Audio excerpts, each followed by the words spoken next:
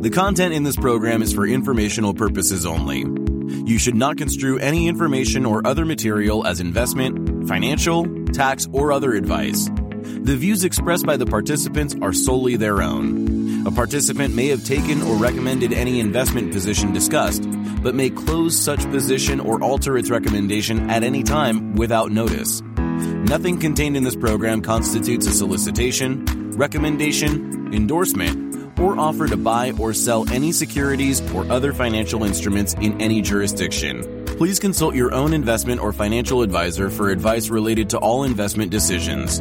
Don't forget to follow at Lead Lag Report on Twitter to join these conversations live, and check out the Lead Lag Report at www.leadlagreport.com. Use promo code podcast30 for 2 weeks free and 30% off to get access to award-winning research and anticipate stock market crashes, corrections, and bear markets.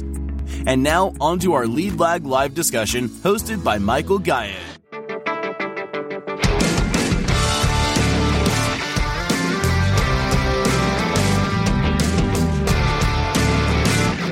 My name is Michael Guyett, publisher of the Lead Lag Report, and special guest for the hour, Mike Larson. Mike, I appreciate you joining here. I think last time I saw you was back in Miami. It was somewhere in Florida. It was for some conference. Yeah, I think Orlando. That's right. That's right. Stuff feels like it was forever ago, but it was only a few months ago. So listen, Mike, for those who are not familiar with who you are and your background, just set the stage as far as what you do and how you got involved in markets. Sure, Michael. Thanks for having me today. My name, again, is Mike Larson. I'm the editor of the Safe Money Report that's been published by the Weiss Ratings organization in some form or another since all the way back in the 1970s. Also handle a couple other products that we have, including an option selling service. And I've just been a student and follower of the markets for many, many years.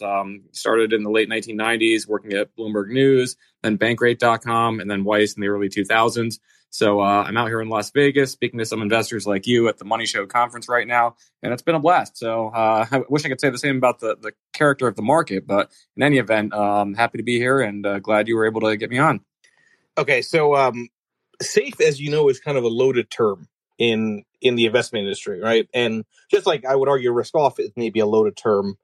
In my world, risk off is really that convexity that occurs when treasuries really outperform equities during those high volatility periods. So in the world that I live in, from a risk on, risk off perspective, I haven't done well at all in this period because risk off has not acted risk off. And I say it's a loaded term because some people think, well, that means go into cash, just like some people would say that safe implies you won't lose money. But as we've seen, right, in the case of some of these stable coins, in the case of traditional relationships, everything has some degree of risk. There's no way around it. Talk through your approach with the Safe Money Report. What is it that you focus on, and how do you think about risk, especially in this kind of environment? Yeah, you're absolutely right. I mean, we're used to this sort of 60-40 environment where, hey, if you lose money on your equities, at least you're making money on your treasuries. So you've got that built-in hedge. Whereas for the last several months, I mean, it's no surprise to people listening to this that it's been a disaster for both equities and treasuries. It's been a hard market to find safe havens. Even things like gold and silver have been lagging in recent weeks, despite the market volatility and turmoil we've seen in the S&P and particularly in the tech sector. So yeah, it's a difficult environment. When I talk about safety, though, I look at safety from a relative perspective. I mean, if you look at the kinds of market sectors in the last few months or last several months, really, that have been outperforming versus those that have been underperforming, it's a completely different environment in 2022 than it was in coming out of the worst of the COVID pandemic, and then also last year as well.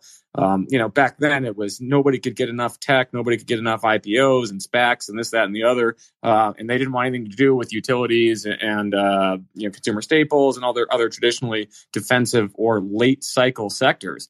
Whereas now it's completely different. I mean, you look at the innovation type names, I use that term with quotes around it, those have been pure portfolio poison. I mean, you've lost gobs and gobs of points if you're overinvested in that stuff.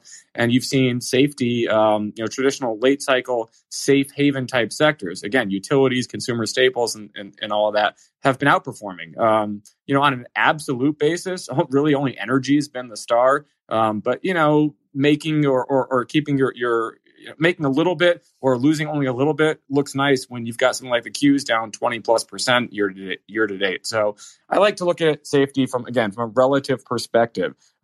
What you want to be owning now, what you want to be investing now and for the rest of this year and into next year, in my opinion, is completely different from what you wanted to own a year or two ago. And you absolutely have to recognize that change is underway, and you absolutely have to adapt as an investor.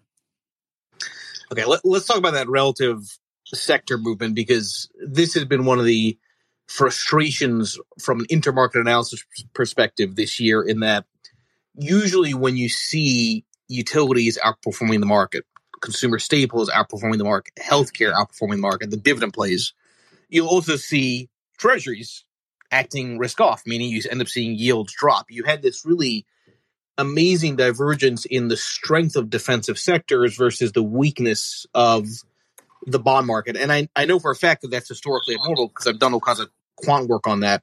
This is maybe the $1 million question, but at what point do you think some of these relationships of sector relative movement and asset class behavior, at what point do they start to resync? Meaning that you see, if you see outperformance in defensive sectors, it means defensive posturing outside of equities. Sure. You're absolutely right. I mean, you think utilities, who wants to own that sector in a rising rate environment? But from a relative perspective, utilities versus the S&P, it's been lights out in terms of performance.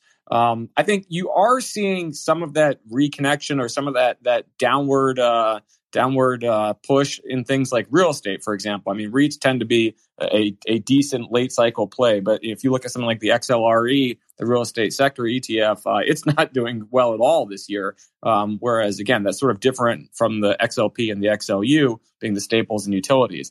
I tend to think you want to be still in things that give you recession resistance, give you resilience in a tough economy. Because, I mean, you look at the economic outlook, and I think it's hard to be very positive about the rest of this year and next year in terms of growth when you've got rising interest rates, when you've got the housing market that's clearly leaking air now, and all of that. So I think given that situation, you can still, even in a rising rate environment, own things like utilities, own things like consumer staples, because I think if you sort of weigh the forces working for and against them, that recession resistance, that downturn resistance of those sectors is probably going to outweigh the pressure you get from rising rates. So again, I mean, it's a tough market overall. It's a bad market overall. Let's not sugarcoat things.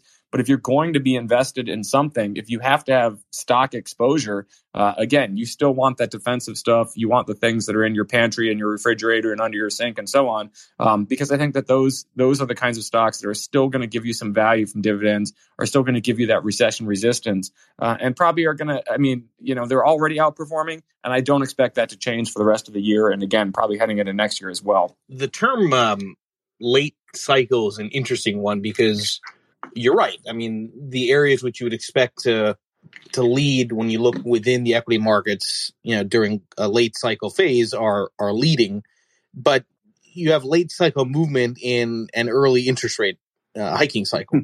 Yeah. Right. So talk through sort of the asynchronous disconnect between the timing of this movement and the timing of the Fed. I heard somebody say yesterday on Space, I forget exactly what the frame said, the Fed is so late to the game that they're almost early.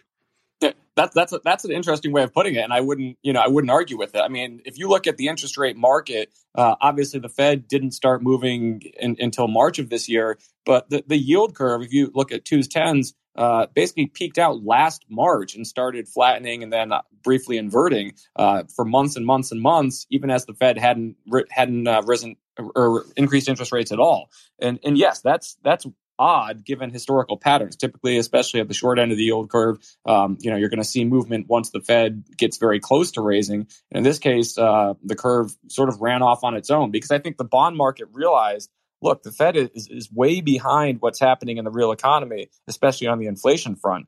And there was even a story, I think, earlier this week in the Wall Street Journal where the Fed was kind of doing some self-reflection and saying, gee, maybe we should have started moving in September or October or whatever of last year. And that's absolutely true. I mean, again, this economy was coming out of the worst of the pandemic. Inflation was ramping up. last year, and the Fed should have been moving. The bond market moved for it, and that's what you saw in things like 2-year note yields and so on. And now the Fed is just trying to rapidly play catch up. But I kind of, it's that old quote about skate to where the hockey puck is going. I think in this case a good metaphor is that the Fed was sitting there watching somebody slash at the hockey puck. It flew by. It's going 80 miles per hour towards the goal, and now they're thinking, gee, maybe we should play catch up and do something about that. That's kind of where the Fed is at this point, and that's why I think they're talking about front loading hikes. And that's why I think the market is worried about recession risk, because, again, if the Fed had been gradual about this and started unwinding earlier, you'd have more reason for optimism that maybe they could engineer a soft landing. But now you're going to have a Fed that's dramatically hiking into an environment where some of the economic news is getting a little squishy, things like the ISMs and so on. So I think it's a very tough environment. There is real economic risk coming down the pike, and that's what the market's sniffing out. I mean, that's why it's been such a lousy start to the year for many asset classes. It's also been, I think, you can argue one of the worst bear markets you can possibly imagine. Everyone's looking at the S&P, in terms of its year-to-date returns being, more in the kind of correction environment. But a lot of things, as you know, underneath the surface have been decimated in nominal terms, meaning that when you factor in, how something like an ARK has performed after inflation, it's even worse. You look at the way the bond market has performed after inflation from a total return perspective. This is, one of the most devastating periods for wealth you can trace in history, right?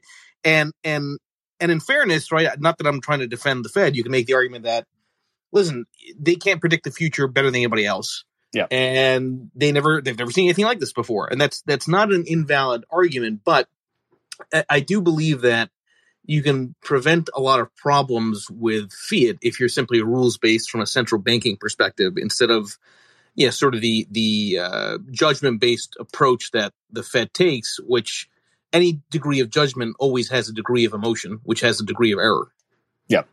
No, absolutely. I mean, behind the scenes, I came out of college in 1998, right into the .com boom bubble, whatever. It was a great environment to invest and work and so on until it wasn't, right? But when we go back and we look at the .com bust, everybody sort of measures the start of the bear market in March of 2000, because that's when the big tech and the S&P and so on began to roll over. But if you look, I mean, again, I experienced it firsthand. If you looked at what happened as far back as the kind of summer of 1999, a lot of that era's garbage stocks, I call them, the riskiest, no profit, whatever, terrible IPO type companies that came public at the tail end of the .com bubble, they started falling apart again in summer of 1999. There was a sort of stealth bear market already underway, even though big tech and the rest of the market didn't realize it until March 2000.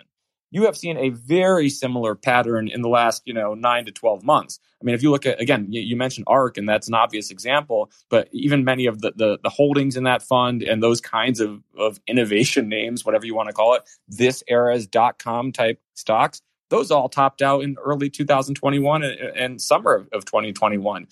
So, that was rolling over a long time ago. It just, took a while for the Facebooks and the Netflixes and the Amazons and so on to realize that there was trouble. The selling infected the market from within, and now it's just spreading. So, yes, it absolutely, for some of these things that people are overweighted in, is absolutely been a disaster. And just now it is spilling over. Now it is something that you see in big tech, just like you had back in 2000. And it makes it a tricky environment. It makes it a dangerous environment to be investing. And like I said, it's an environment where if you're trying to invest in 2022 the way you did in 2020 or 2021, it's the wrong strategy. It's the wrong kind of names. It's the wrong sectors. It's the wrong approach to this market, because market conditions absolutely have changed, and you definitely need to adapt as an investor. We'll be back after a quick break. Hello, listeners. Michael Guyad here from Lead Lag Live. Are you ready to take a deep dive into market trends, risk management, and investment strategies? Then you need the Lead Lag Report. Our in-depth analysis helps you understand the financial markets like never before. And guess what? We're giving you a chance to experience it at a discounted rate.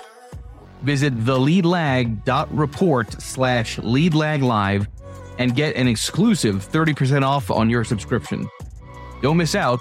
Level up your investment game with the Lead Lag Report. And now, back to our discussion.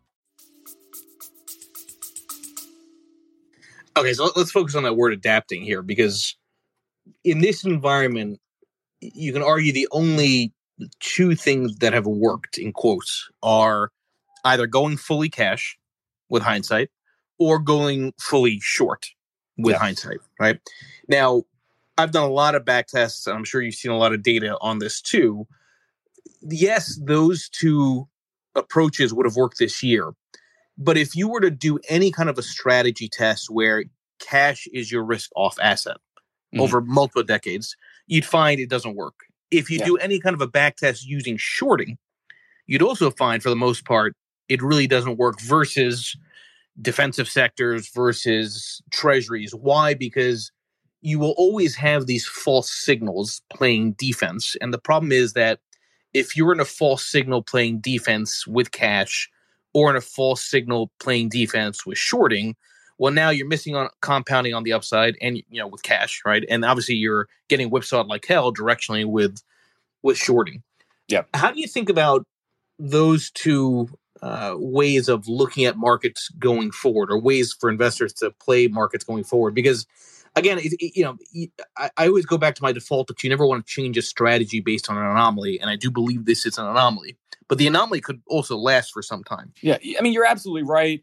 This, especially when you factor in the inflation issue. I mean, 8.5, 8.3, whatever the numbers are, most recently.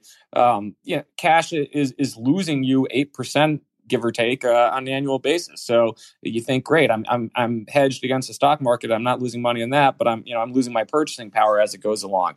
And we talked about it earlier. Treasuries, great hedge, except they're not in this environment. So you've got that situation. Even a thing like gold, it's outperforming the stock market. I mean, it's certainly outperforming dramatically real gold versus digital gold, so to speak. So I guess you could say it's an effective hedge, but it hasn't been great. You're not making money. So it is a tricky environment. But I do think, like you said, you do kind of have to stick to what's worked historically, some of these defensive sectors, because it's, again, in this tricky environment, that's probably your best play. You can tactically short, you can tactically play downside moves if you're nimble, if that's what you're into, and that's something that you're able to keep a close eye on the market and trade in and out and play the downside. You can definitely do that. Certainly with inverse ETFs and so on these days, it's a lot easier to make money from a down market without taking on the risk of short selling, without derivatives and so on. So that option is there. But yes, getting whipsawed, getting stuck in a short squeeze type environment is definitely a risk. I mean, if you look back at the list of the top 10 or 15 NASDAQ rallies on a percentage basis, where most of them were in the bear market from 2000 to 2002. I remember back in the beginning of 2000, I can't remember if it was January 2nd, 3rd, something like that, of 2001, the Fed came out and said, Greenspan back then said something like, okay, we're probably going to cut rates, or we're going to, reverse the hikes, or whatever his exact words were. And the NASDAQ, I think that day was up 11 or 12%. But on the year, it was a disaster. So you get those big rallies in your face if you're short. And it definitely, is a dangerous kind of thing if you're not tactical about it, if you're not looking for, very attuned to the risk of that. Yeah, I mean, I think, again, if you're a longer term investor, your best bet is to stick with those sort of safer sectors. If that's what you're looking for and that's your strategy. So I'm really glad you brought up the inverse ETFs, right? Because I think this is kind of an interesting discussion too, because a lot of people are flocking to those types of funds, and they're flocking to them not only because they believe it's like shorting, but also just because the chart is going up and everybody's looking for a chart that's going up. Yeah. The problem is, and I don't know how much work you've done on this, but the problem is that I don't know if people really understand the path dependency that happens with some of these inverse funds. And a good example of that is in 2008. There was a time when the triple levered financials long ETF, FAS, in 2008, and the triple levered short financials ETF, FAZ, one's long, one's short, 3x on both. There was a point in 2008 where they were both down for the year 70%. Right? One's long, one's short. Yep.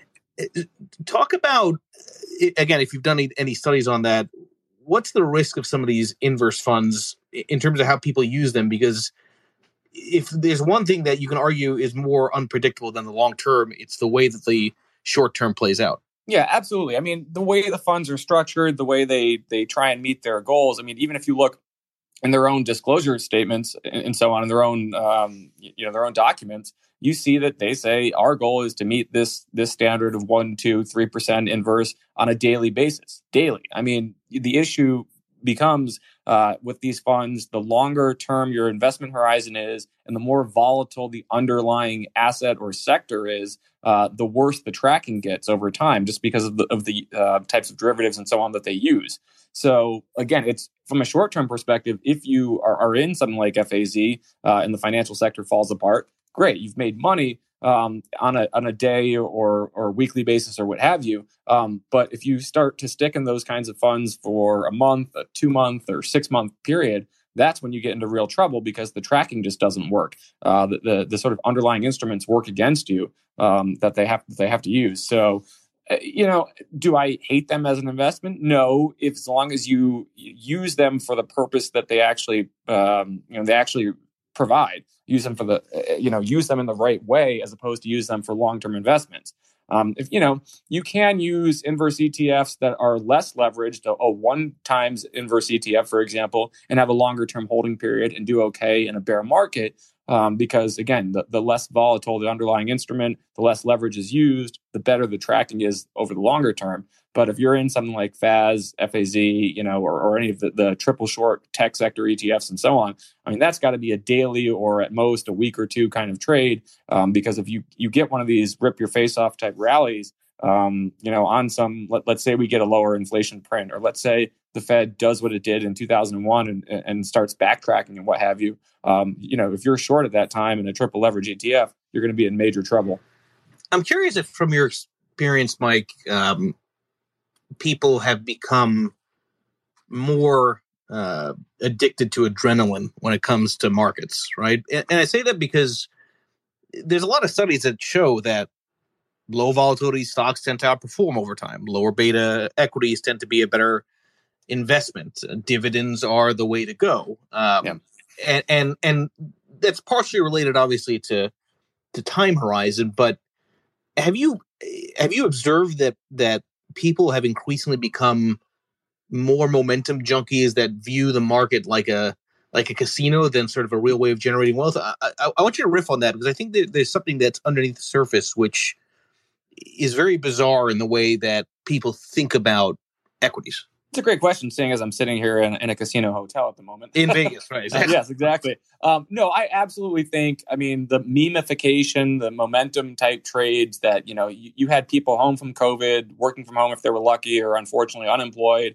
but getting big government checks. You had a lot of money that was just looking for something to do, for lack of a better term. And absolutely, you look at things like options trading volume during the pandemic. It was enormous, off the charts. The YOLO trading and far out of the money calls just for the heck of it. That kind of stuff was very real. It was definitely a factor, and I think and I think that's part of why things are so painful right now. Because if you got swept up in that, it was fine for a while. But if you stuck around in that kind of stuff, that kind of junk, you're absolutely getting crushed.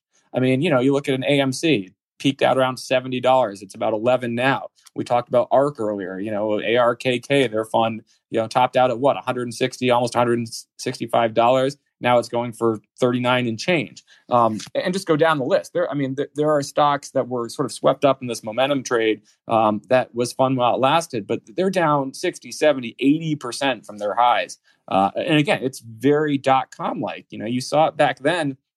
Back then it was Daytech accounts and E-Trade and things like that. The E-Trade, what was that commercial where the E-Trade secretary goes and gets in her Ferrari on the commercial, and they're showing, oh, look how much money you can make, as a .com investor. And now it's different names, it's different, it's different stocks, it's different companies, but it's the same underlying thing that happened, just over 2 decades ago. So, my goal and what I've been trying to do on Twitter at events like this in the the services that I'm responsible for is trying to sort of, grab people by the shoulder, shake them a little bit and say, look, this is not how to invest in this market. It worked for a while. It's not working. It's going to lose you a lot of money.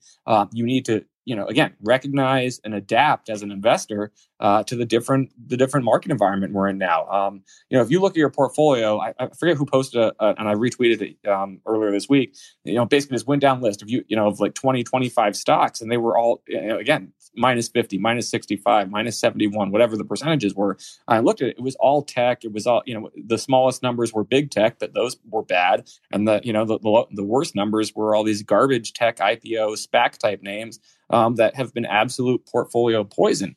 And the problem is, I think a lot of investors, again, got swept up in that. People, especially younger investors, unfortunately, got swept up in that. Bought basically their diversified portfolio was owning more than one FANG stock instead of putting all your money in just Amazon and what have you, or owning two EV stocks instead of just Tesla.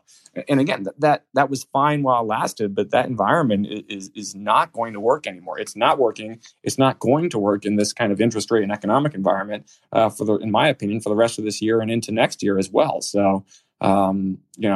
If those are the types of names you're stuck in, those names you got swept up in, you think it's going to, secure your financial future. I'm here to tell you, a lot of us thought the same thing in 1999 and 2000. In the next couple of years, if you stuck around in that, you lost 80% of your money. We'll be back after a quick break. Foodies unite with How You Dish. It's social media with a secret sauce. Food, the world's first network for food enthusiasts. How You Dish connects foodies across the world. Share kitchen tips and recipe hacks. Discover hidden gem food joints and street food. Find foodies like you. Connect, chat, and organize meetups. How You Dish makes it simple to connect through food anywhere in the world. So, how do you dish? Download How You Dish on the Apple App Store now.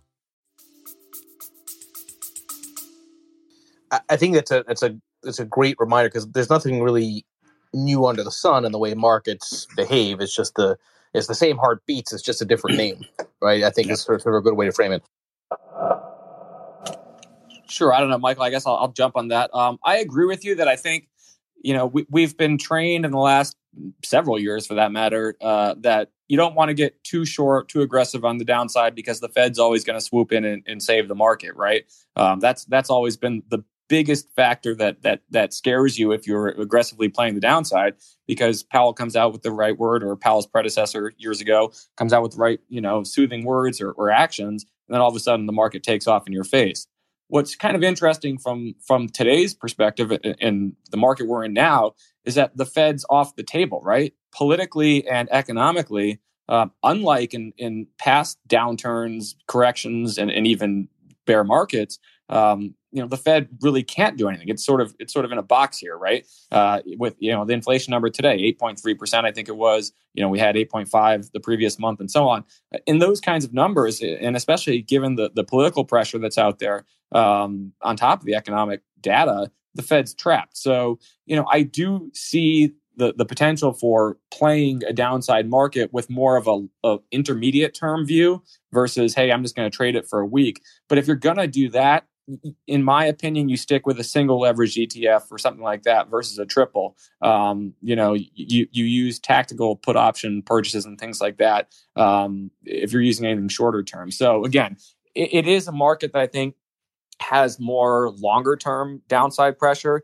But I still say if you're trading it, or if you're investing, if you're looking at multi-month time horizons and so on, you're better off with less leverage than higher leverage, because again, there's still some risk that less bad news gives you a rally, even if the Fed coming out and saying, "Oh, we're going to cut rates instead of hike them," is not on the table in my opinion. There's also, it's an important distinction, I think, but also between leverage shorting versus going leverage long, right? Because I always go back to this idea that volatility is the enemy of leverage. Volatility tends to increase when you're below moving average, when you're in these kind of defensive postures. But to your point, it's okay to play tactically long levered as long as it's not too much. Now, I will tell you that that's also a double-edged sword, obviously.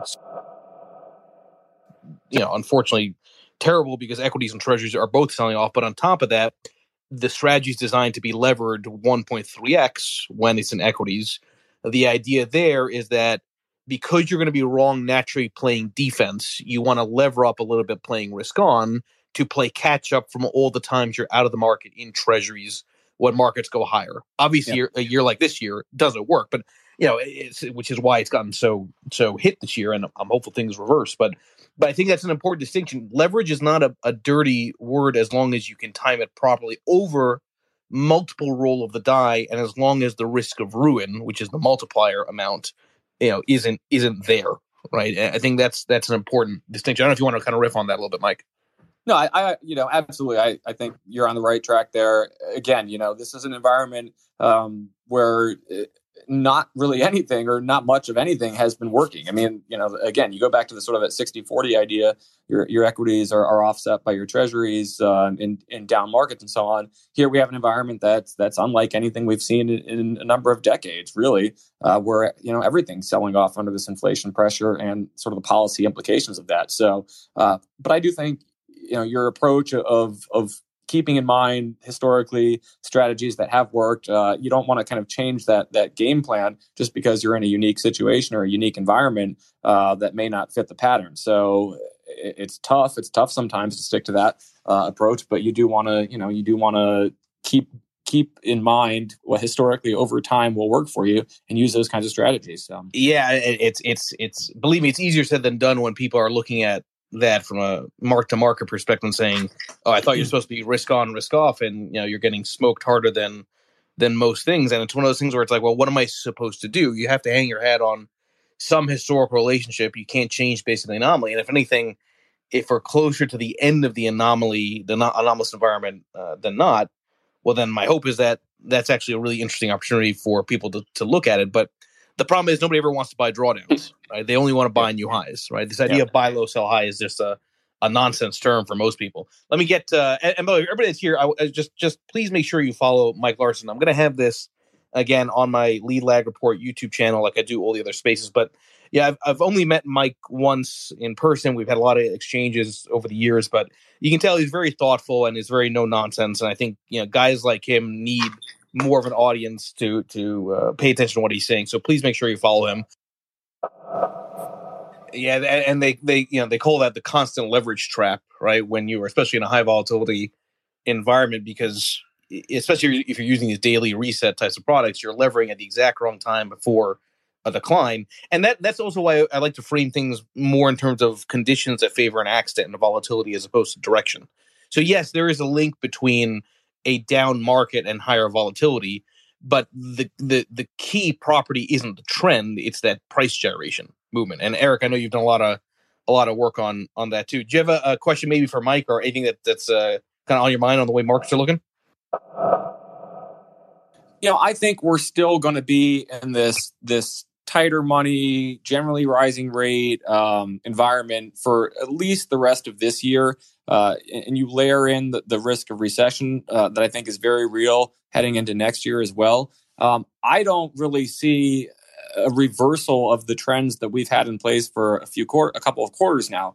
So, a lot of people want to kind of think, okay, maybe now tech is cheap again, or maybe now it's time to get into some of these growthier type names and sectors that have been underperforming and go from there. But I just harken back to kind of that .com scenario, that .com analog or whatever you want to call it, and say, every time you thought that it was over, then you lost another 10% in the following weeks. And it was, I mean, like the term that I think comes to mind is relentless, right? It was relentless selling.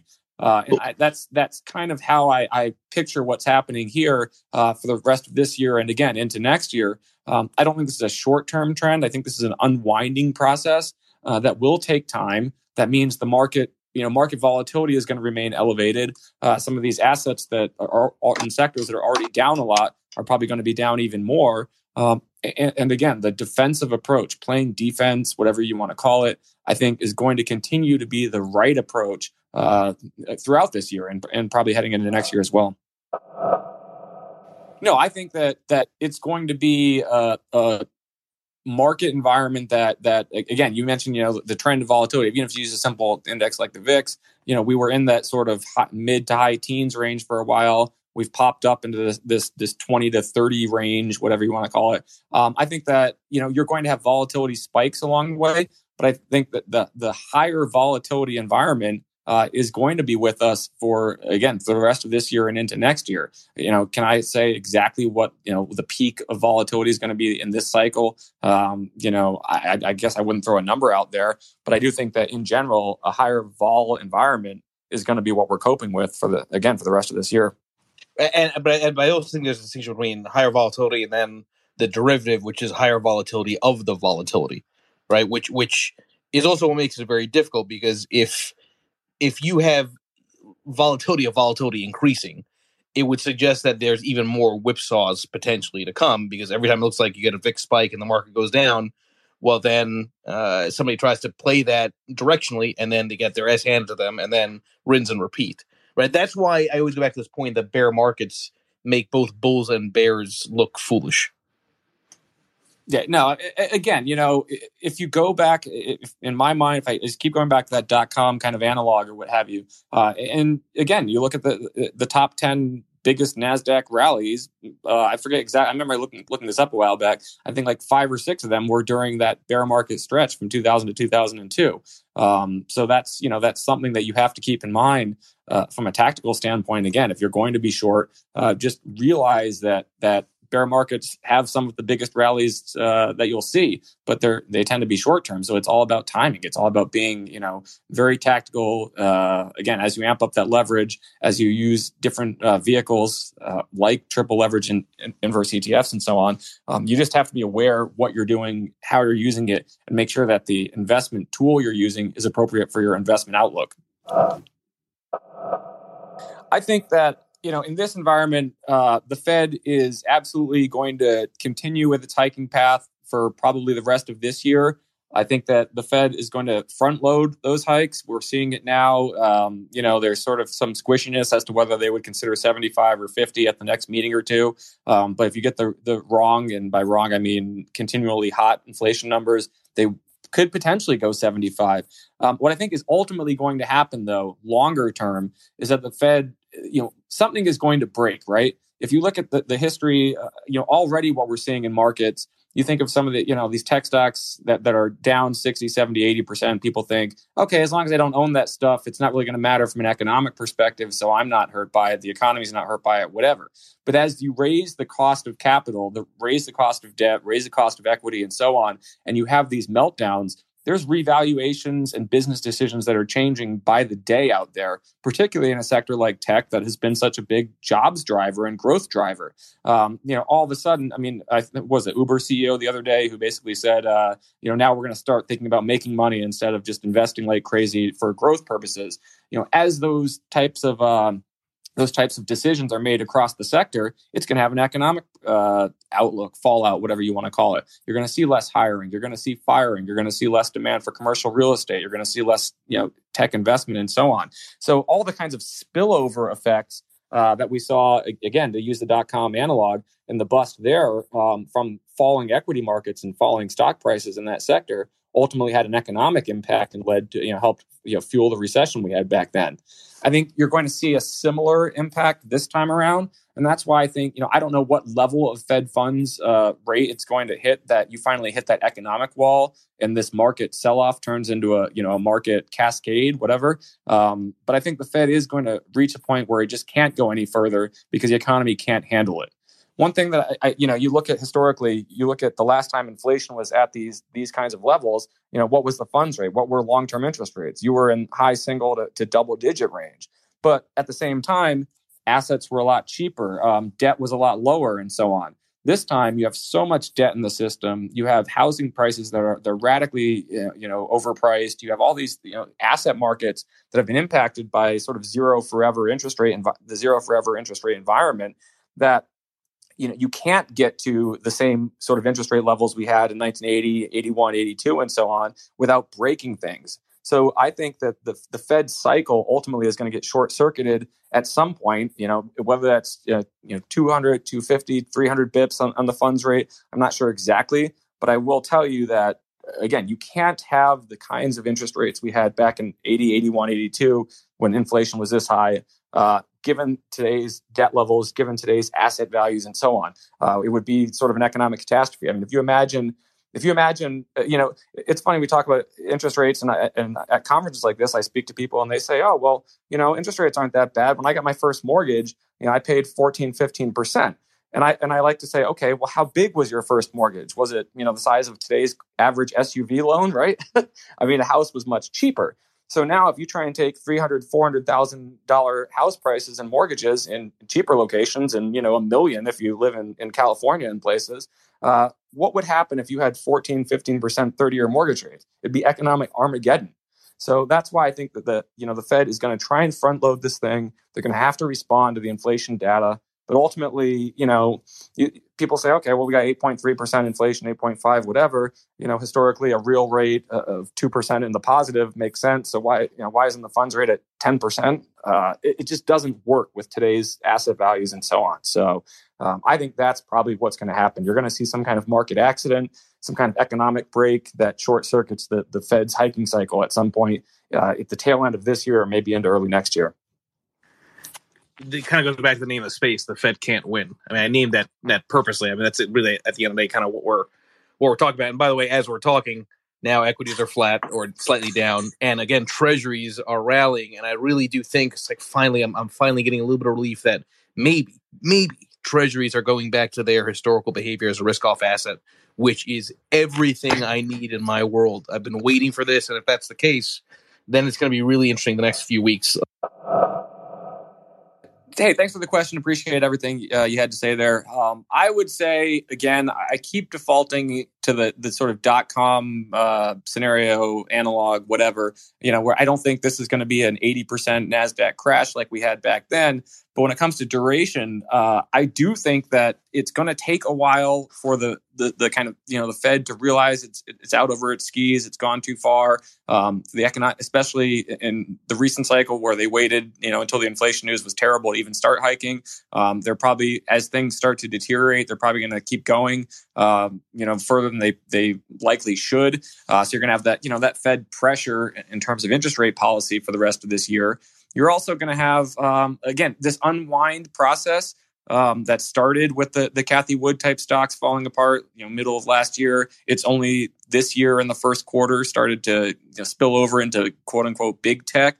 Again, if you go to the .com scenario, it took 2.5 years for the unwind of that bubble to play out. And here you kind of started the clock, midsummer of last year, if you want to start it that early. If you want to measure it from when big tech started falling a little bit, that was earlier this year. So we're probably 6 to 9 months into this thing, and it took 2.5 years or so back then. So I would say we're going to have a tough market environment, however you want to define that, for the rest of this year and into next year at least. I think that, from a real sort of intermediate term view, I don't think it's going to be back to a bullish environment for a lot of assets until probably at least a year from now. So again, how you want to interpret that and what you want to do about it is really up to each investor. But my strategy has been to take that safe money approach.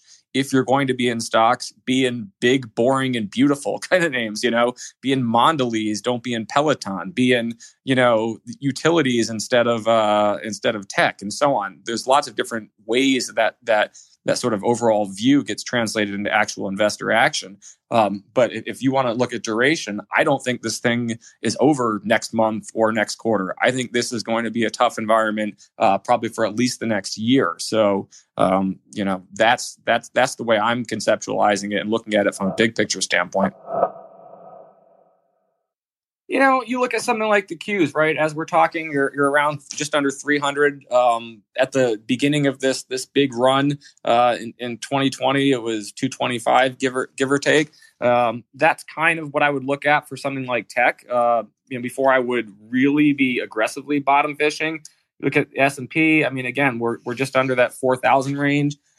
mid 3,000s, low to mid 3,000s is probably, we're probably, in my opinion, going to retrace a lot of this big easy money fueled run up that we had as part of the post COVID money printing environment and fiscal stimulus environment. Because again, I think I've talked a lot about tech and some of the challenges that are going to happen there and some of the economic spillover. But we also have to remember that you're losing a lot of this fiscal stimulus impulse, whether for political reasons or just the fact that a lot of it was emergency basis or COVID related, and the pandemic, in most people's minds, is essentially over, or something we're all going to live with. So you're not going to see trillions of dollars in fiscal stimmy being poured on the economy as well. So again, I think the unwinding, a good thing to keep in the back of an investor's mind is that we're probably going to unwind most of that run that we had as a result of aggressive fiscal stimulus and as a result of aggressive monetary policy. And by the way, I will say that a lot of people may think that sounds aggressive, but a lot of things have already gone round trip. I feel like, we should stop thinking in terms of these terms like great rotation. I mean, it's really a great round trip. I keep putting out this tweet of my father doing a seminar to Merrill Lynch brokers in the mid 80s, and basically talks about the Wyckoff kind of round trip sort of pattern. And that's happening in a lot of areas. It's not inconceivable for larger cap equities. Sure, great. Thank you for the question. I think the Fed is going to get increasing amounts of pushback as the year goes on. I think that, I'm sure they're probably already getting angry phone calls and so on, given what's been happening in the markets and the deterioration we've seen there. But ultimately, I think the political pressure on the Fed and also just the economic environment, they don't have any, and they probably won't for a while have any real excuses, public things they can point to and say, look, we can't keep doing this because XYZ is deteriorating in terms of a growth data, or we won't keep doing this because ABC inflation indicator is rolling over. I don't think we're going to get to the point where, they're going to be able to take a public stand and backtrack on this for at least several months.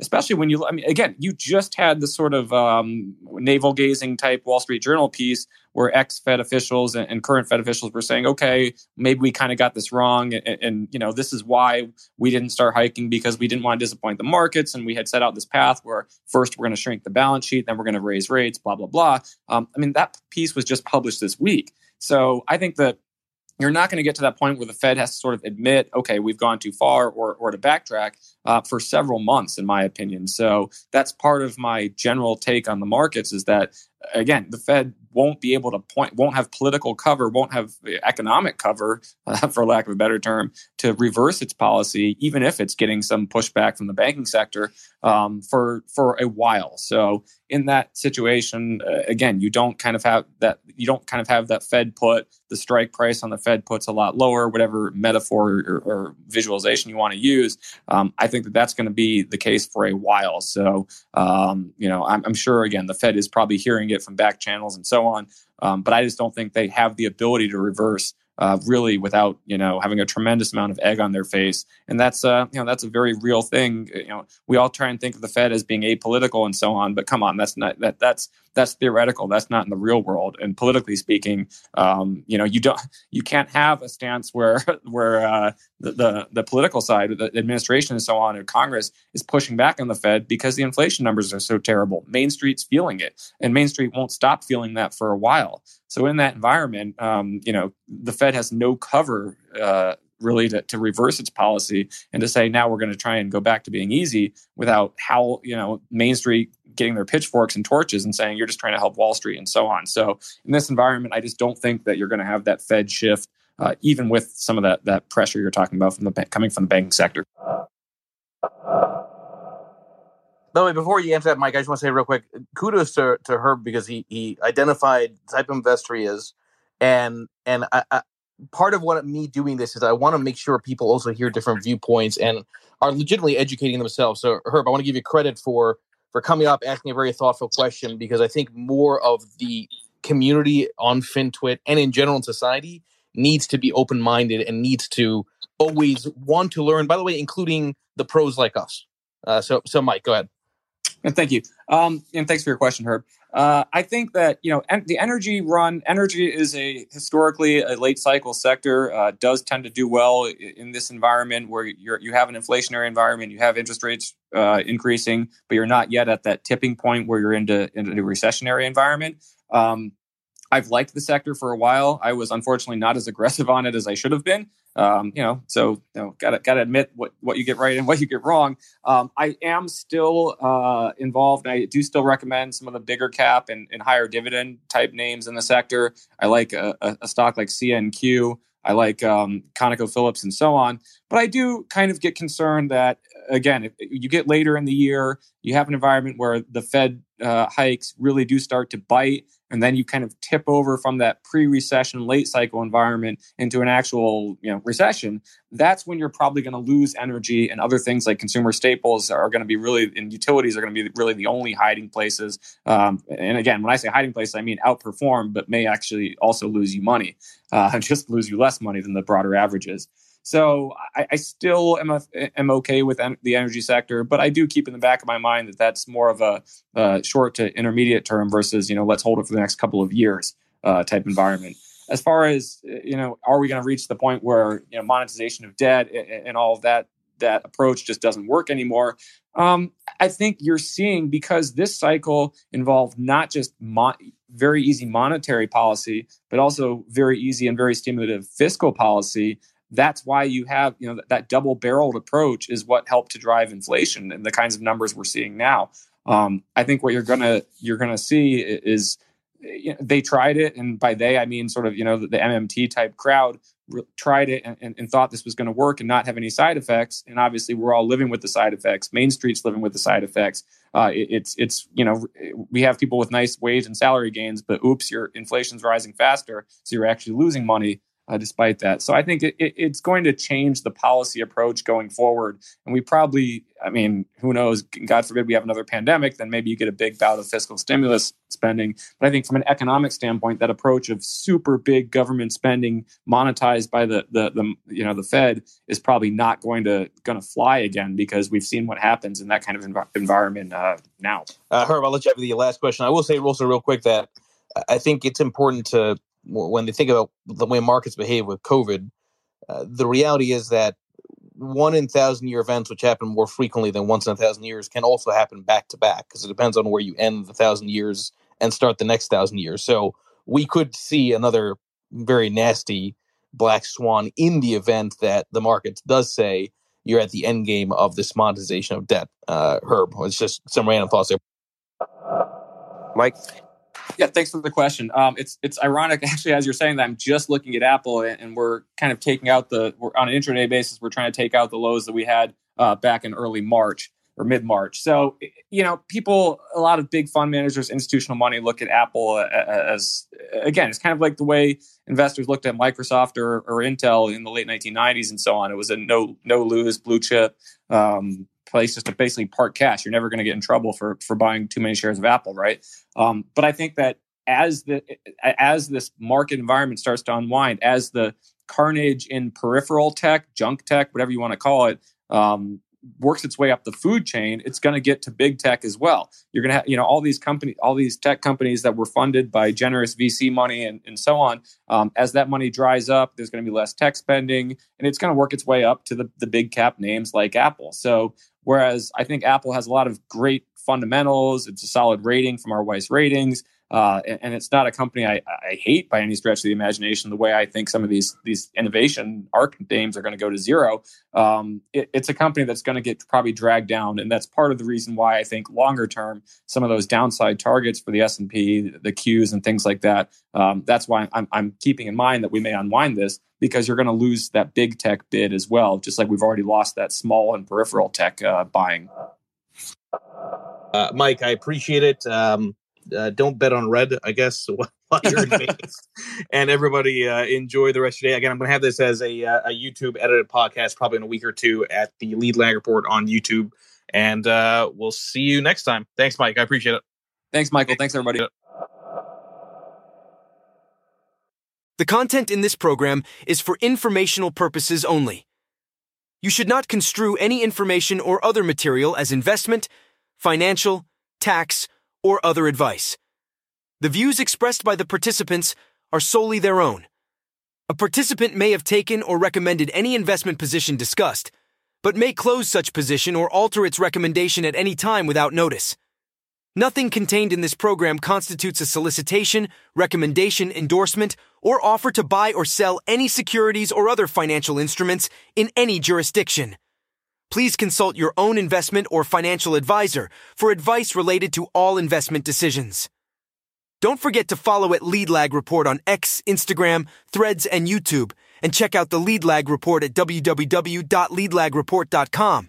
Use promo code podcast30 for 2 weeks free and 30% off to get access to award-winning research and anticipate stock market crashes, corrections, and bear markets.